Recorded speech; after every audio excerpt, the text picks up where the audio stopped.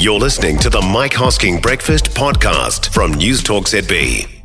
Now, believe it or not, the Transport Agency has fixed a lot more potholes than at any time in the past decade.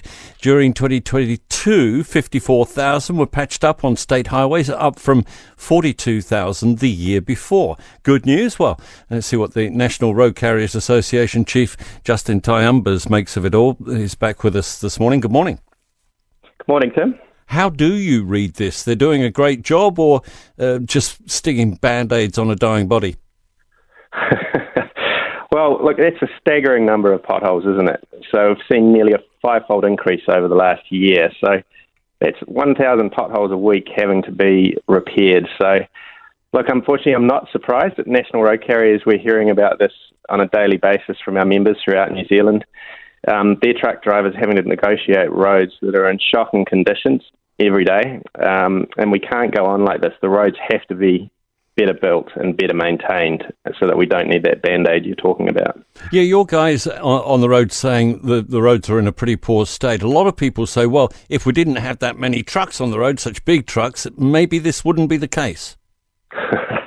Look, it's actually really simple. It's about keeping up with maintenance, and then they don't fall apart the way that they are for any road users. And first and foremost, this is a safety issue as well for all road users. So it's fantastic. We've just had a zero road toll over Easter. You know, that's brilliant news.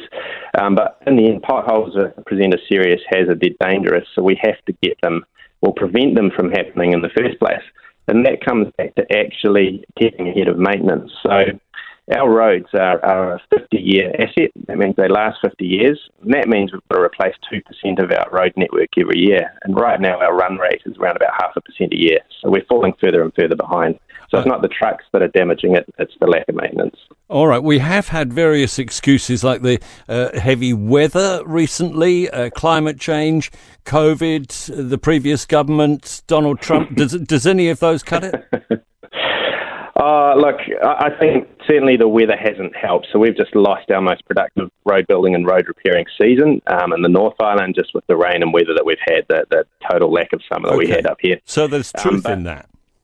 Yeah, look, there is truth, but also we haven't got here overnight. So what we need to remember is it's taken successive governments decades to get to this point, decades of neglect and keeping up with our roads. And it's not just the national body at Waka Kotahi, it's actually also local councils not keeping up with their maintenance. So it's taken us years and years to get here, and it's going to take us quite a few years to dig ourselves out of this hole, I think. We need a turnaround then in terms of investment and a massive amount of work. Who's going to do that work? Well, that's it. So we've got a kind of a triple whammy in a way. So we're behind in maintenance. We're having to catch up when weather's turned against us, and we've got huge damage there. But then we've also got a huge problem on labour force, of course. So we don't have enough people in the country to come and repair these roads, and we have to stretch them to the most urgent areas that have been damaged by the cyclone.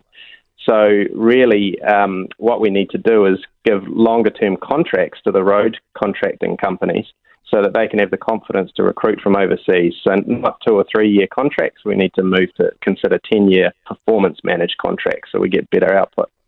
Grateful as always for your input this morning. Justin Tighe-Umbers, who is the National Road Carriers Association CEO.